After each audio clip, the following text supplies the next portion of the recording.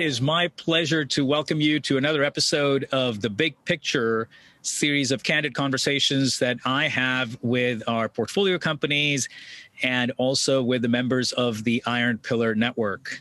And the latter is why we're here today. And it's my pleasure to introduce my dear friend and a wonderful member of the IPN, Sean Atkins. How are you, Sean? I'm fantastic, and I'm very honored to be here and excited to talk to the IPN network. Awesome. Awesome. Well, so let me just dive right in. You've had a phenomenal journey, especially within the broader media and entertainment domain. So why don't you take us through that journey and the inflection points that came along with it? Sure. You know, I think like most entrepreneurs or people you talk to, I have a atypical story in that it's not a linear from A to B. And in fact, I have a book I recommend to your audience to read called Range. You read that, it sort of is my story. It's like, how do you build T-shaped executives who have a lot of domain expertise and some specialization?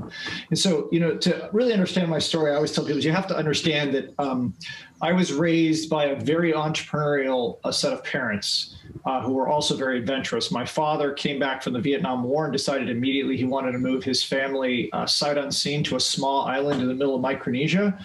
And then I was raised in the Philippines after that. And in that environment, my mom started probably 3 or 4 businesses that I helped her with. But in that same time, in the early days of Apple technology, I built a small side hustle, which was basically no longer legal, but it was cracking video games and reselling them in the black market. So that was my very first entrepreneurial venture, which my mom was oddly and understandably horrified and proud about at the same time when she discovered it. And so I tell people like that inciting story gets a sense of sort of like, you know, when you're raised in that environment, a very international environment, lots of fascinating inputs and a very, you know, with an American kind of culture mixed into it and an entrepreneurial parents, it's not a surprise that sort of I came out of that environment with a very sort of eclectic view of the world, right? Very international oriented, very multimodal. And so when I started my career, at the time, I went into traditional media business. Although when I went into traditional media business, I didn't know a soul. Like everyone else, you know, I went to USC, I went to film school, I went to a liberal arts school. I got a major in marketing and in cinema, television production, but I didn't know anybody. So how do you break in? So it's not exaggerated. I did the old school through a newspaper, found a temp agency, and broke in literally through the back door. Right, my title was executive secretary 2. And 2 is not 2 isn't better. 2 is the lower level one. And you know, and when I got in, I got into the part of the media business, which today would probably be like, you know, the social side or the NFT side or any kind of the emerging market, Bitcoin or whatever, the emerging side. I got into the part of the traditional business, which was cable in the 90s. But it was like the thing that nobody believed in. It wasn't going to work. When I joined, I was like employee 63 at a cable network we now know as Disney Channel. And it was a classic startup. We figured everything out. Like we did everything ourselves. Like I wrote the software for our traffic system, you know, all that stuff that you do in an early startup. And it sort of gave me the bug at an early day because I had great mentors who would always encourage me that if I had an idea, write it down, pitch it. And so from a very early days, I was I was already in this startup, but I was pitching, you know, I did the pitch to help them go internationally, right? And funny enough, you know, you look at me, an Irish-looking kid, my whole domain expertise was I was the only person in the building who lived internationally. So, but I understood like, hey, I really think we should explore India. I really think we should explore Asia. The product travels. There's a real market opportunity. There's demand. And they're like, oh, that's it. That's interesting because no one in that building had left California, right? And so that sort of trend happened. And, you know, that gave me the entrepreneur bug. I left school. I left and went back to school. I got an MBA. And went through the entrepreneur program at USC is where I developed a company called Media Connects, where you and I met, one of my great pleasures in my life. And as you know, we pitched at the time, which you remember at the time took us a 30-page deck to explain. Right. And today I can say it in one sentence. It was a yield management cloud SaaS system. right? But people like, right, including you, were like, no one's going to let you put your data on their servers. What do you mean everything's delivered through a browser? That's not possible. It's all supposed to be heavy clients. What do you mean you're going to optimize people's media spends, right? All those things we take for granted. And so the joy of that adventure we went on together is like, we really were the early architects that built what ultimately became the ad tech business as we know it, right? But like a lot of classic entrepreneurial things, we were 100, as I tell people, like we were 100% right with the 100% wrong timing. Right. We were literally 5 years too early. Everything we went on the adventure to do, every one of those things came true. We were the head of the curve. And so, you know, as every entrepreneur who goes through that, I immediately said, I'm never, ever going to build another business again. That was terrible. It was heartbreaking. I lost everything. I'm never doing it again. And so, of course, we know where the story ends. I went and started another company in partnership with a gentleman I met through a mentor of mine from the Disney mentors who raised me. And we started a business because we thought there was an opportunity, see if this sounds familiar, where we are on the inflection point in media today, that really low-cost media could be distributed on a new platform and build a business. That was, now today we know that as cable and unscripted, right? Reality TV, right? But those words, again, 15 years ago didn't exist. And so with Arthur Smith, we built A. Smith & Co. to, you know, a 9-figure exit, which is sold to Tinopolis. It's now still the largest division of Tinopolis and actually is all of North America today. And so it was a real, you know, from 3 people and I literally sat under the stairs like Harry Potter to, you know, the exit of that. And then, you know, interestingly, after that, I went on a run of what I would consider entrepreneurial adventures. So I went and worked at Yahoo. I helped build the whole video business they had there, which ultimately was the #2 largest other than YouTube. It's funny to say that considering where they ended up. And I went on a bit of a tear building new video businesses. So I went to HBO, we built HBO Go, now the entire cornerstone of AT&T's media future. Right. Not in my vision board, I'll be honest about. Like, did not see that one coming. You know, helped build the early days of streaming. Went through a run of that also at Discovery, where I ran all of the core businesses. I'm sorry, all the business outside of the core, right? So there's the core cable business, but if it was a streaming business, I built the podcast business, the licensing business, our video gaming business, our e-commerce businesses, all the things that sort of you could build sort of entrepreneurially. I kind of got to the end of that run and I got a very funny phone call from a dear friend of mine who said, hey, what do you think about trying to save MTV? And I don't know if your audience knows what age I am, but you could probably take a look at it. That is the brand of our generation, as we know. So that's a hard thing to say no to. So I went over and spent, you know, almost a couple of years helping kind of reposition the brand, which was a really fun adventure. And as I would tell people, like, no, I did not hang out with rock stars. I looked at P&Ls all day. It was not the same thing. And from that adventure that I went over, did an international stint with Bertelsmann, the big holding company, which owns, you know, everything from media to publishing to radio to TV to, you know, obviously internet businesses, distribution, education, all the things that I have experience with. And I helped sort of build a global platform for their video businesses because they actually are the largest in Europe. Then did a stint in their venture arm for a while, and then brings me kind of a current state where I've now working on one of my other passions is I help run one of the largest online education platforms in the United States called WGU, and it's focused on serving underserved populations and getting them higher education. So that's where I am today. Brilliant. By the way, the last piece, talk a little bit more about it, and we'll come back to media.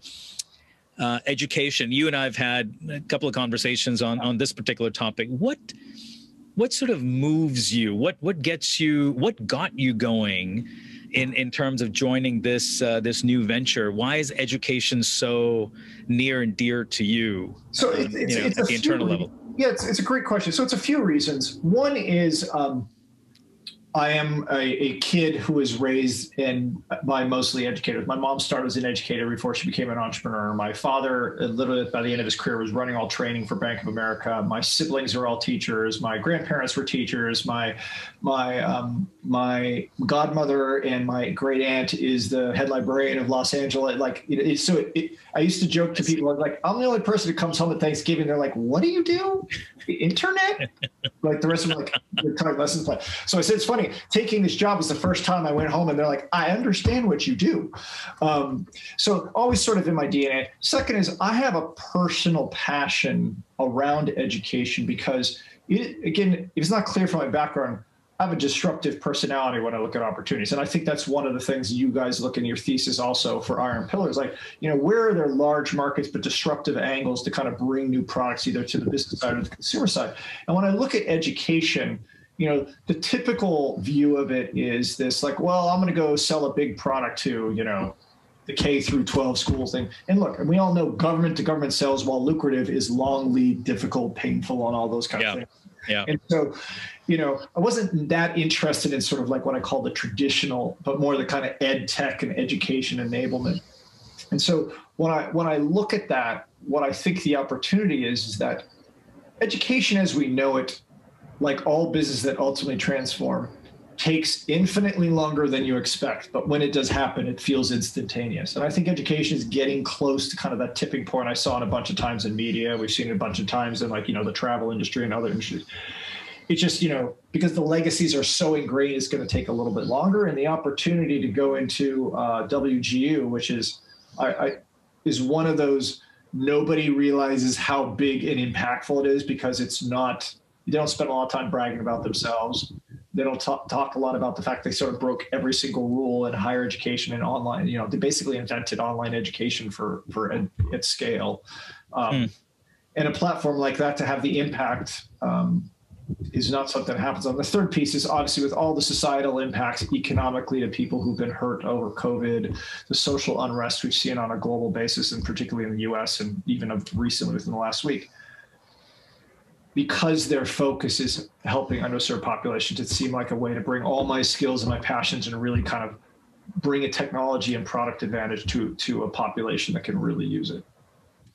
No, that's amazing. That's amazing. I mean, look, education is the foundation on two fronts, as far as I'm concerned. One, clearly in terms of quality of life improvement and breaking the cycle of poverty, et cetera, et cetera.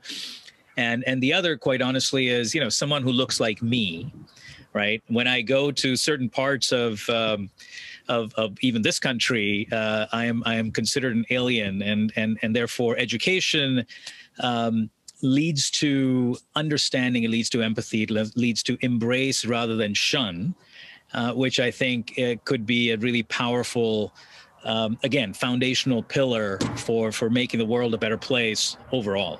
Right. And so kudos to you for embarking on that part of your recent journey. It's so funny. I have to laugh. I was talking to a friend of mine about it the other day because it's such a challenger brand that I work at, and they do things so differently. That I was talking to someone who's actually a dean at UCLA, former dean, and he's like, "You don't do anything that I used to do." I said, he's like, "What do you do all day?" I said, "Well, I worry about the product, go to market, team building, vision, and I obsess about our LTV." He's like, "You have the same job you've always had." And I was like, I look at him, I was like, "I do." That's funny. I didn't even realize that. Which one did you enjoy more? Or was it based on, where you were in your life so that both were equally meaningful? My favorite child? Well, it's up to you to answer. You could take the fifth, by the way, if you'd like. But I think like all human beings, the grass is always greener, whichever one you're not currently doing, right? I loved them both, and again, and it's funny in my career, I generally kind of go between them over time, and so the further I get from one, the more I'm like, I kind of want to go back and do one of those again. Like the further I got from like, oh, it's just pure startups, right? And so the way I've tried to manage in my career now is that even if I'm doing something like what I'm doing now, which is very entrepreneurial and I have a ton of entrepreneur clients that I'm either advising or consulting or sitting on the boards, right? So I'm trying to keep both worlds now because I like them both. I don't have a particular bias because I've done them both enough that I'm like, the trade-offs are basically equivalent. Got it. Got it. Got it. Shifting now a little bit more towards the domain. I mean, media and entertainment obviously is a very broad domain, and it'd be the understatement of the century to say it's changed over the years. But you know, some of the audience that may be viewing this video may be entrepreneurs in the domain, right? So what would be your advice to them in particular? I mean, what should they be looking out for? What are some of the bigger challenges that may be blind spots that they haven't really thought through, whether it's, you know, regulatory or distribution centric, or, you know, content and IP, you know, whatever you want to pick. Yeah. What are some of the areas that entrepreneurs especially ought to be thinking about when they get into this particular industry? You know, it's interesting. You know, the one of the things that's happened the most in the industry is this. You know, obviously the fragmentation of audience, right? Mm-hmm. So the pros, to a certain extent, is like basically all of a sudden you have influencers, and almost anyone can build an audience. You know, basically the lightning in a bottle of somebody becoming a star, however we want to define that, a product becoming a star, can kind of happen anywhere. So all of a sudden you have in this kind of media space what used to be, whether it was a A&R executive in a music or a book publisher trying to find and create that moment, it's happening on a broader sense. The downside, as we know from a society, is like there are some societal impacts if nobody has any common shared history and culture and sort of the issues that can come with that.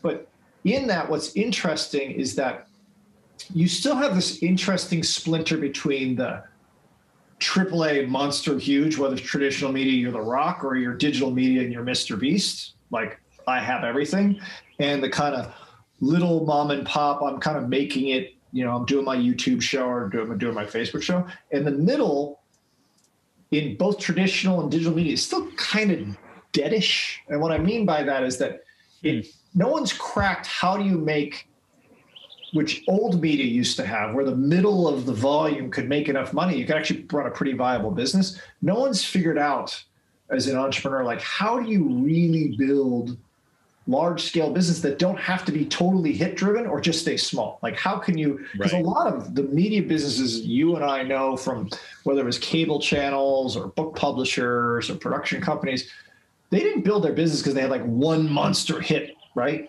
They built their business because they basically kind of kept hitting doubles and singles and doubles and singles and doubles. And that cumes up to a very, you know, we were looking at it from a venture perspective, their portfolio diversification makes you feel more secure. Right. And that hasn't really been solved yet. So if I was an entrepreneur, I'd be trying to figure out, like, how do I either enable the middle creator class to exist, right? Like, how do I make a single creator? And some of the companies I've invested in or advised actually trying to solve this problem because it's been there for about a decade. And I think some of the companies you see coming up like Cameo and, you know, Jelly Snack and are trying to address this kind of new creator. But there still isn't a centralized way to manage it. You generally, outside of maybe Jelly Smack, and I'm thinking of some of the people in the music space,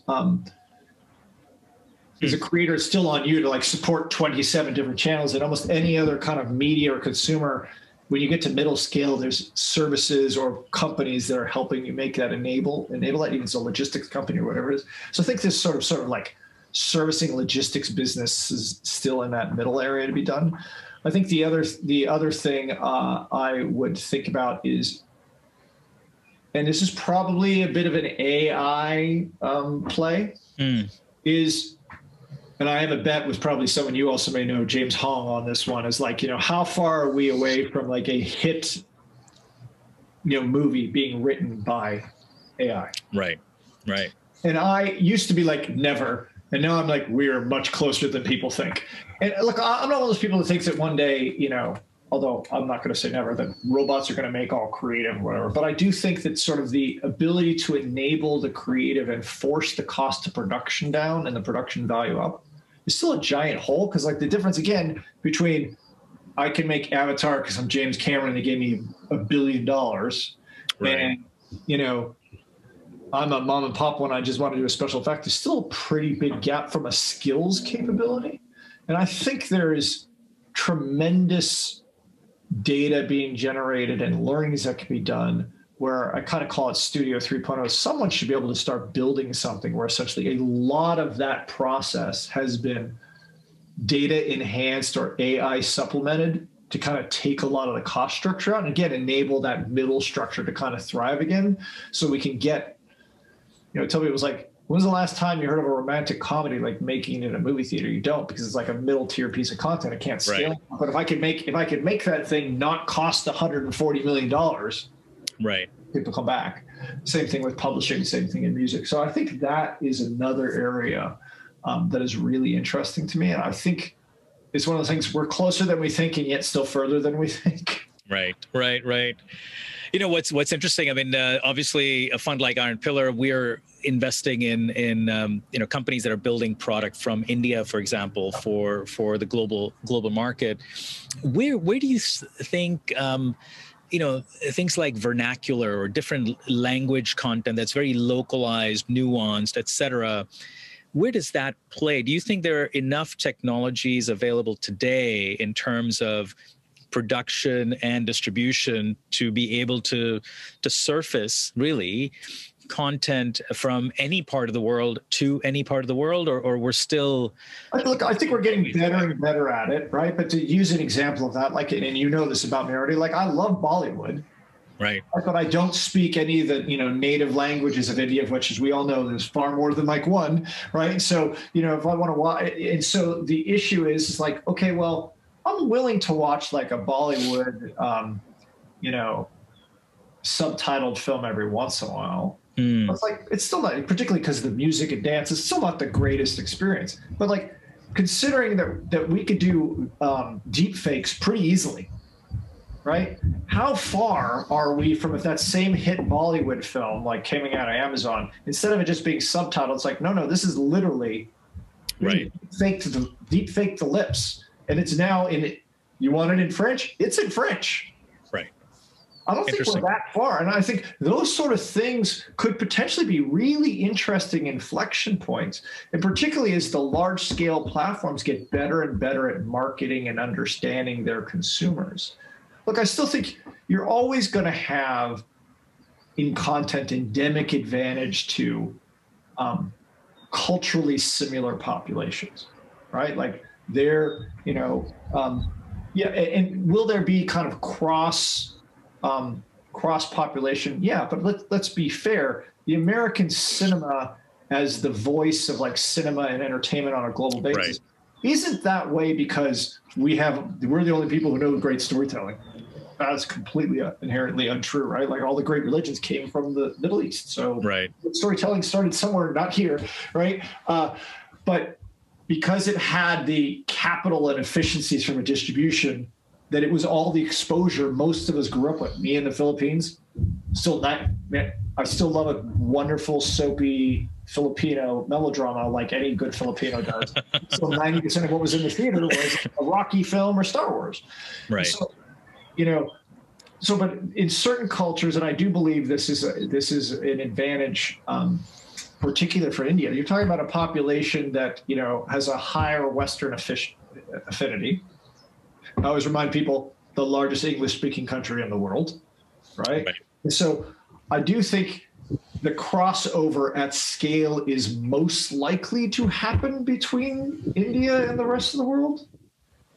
Partially because we can make the same arguments from a population perspective with China, but China carries the baggage that a large amount from a geopolitical perspective, a large amount of the world distrusts their cultural product, not because it isn't great, because they're like, I don't know how much a fan I am about a state-controlled, right? Not that India is, a flawless government, or the U.S. is a flawless government, less control over the kind of the breadth of creativity that comes out of there. So I do think if any country has a big shot, I would bet on India before I bet on something like Germany, also because I don't want to watch depressing stuff all the time.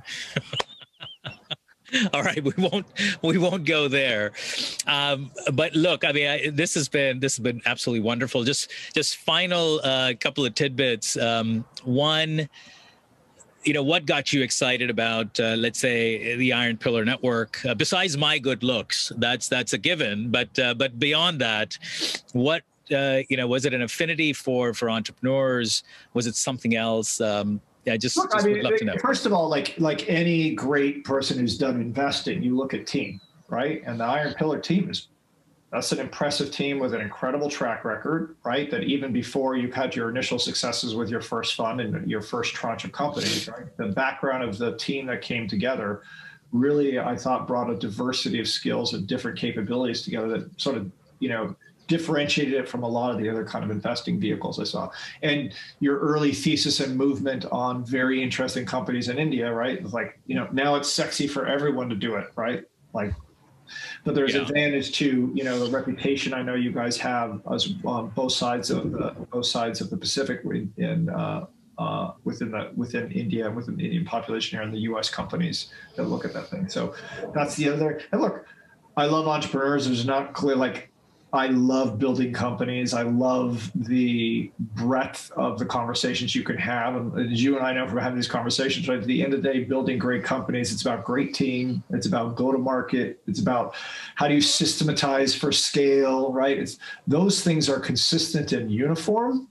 And so for Iron Pillar, you find a team that's good at identifying that in the niches within a large market. It seems sort of self-explanatory to me. Well, you're too kind. You are too kind. Thank you so much for your time. Thank you for your endorsement, your participation in the network. We're honored and privileged to have you as part of it. So thank you again, Sean. Be well and take care. All right. Awesome.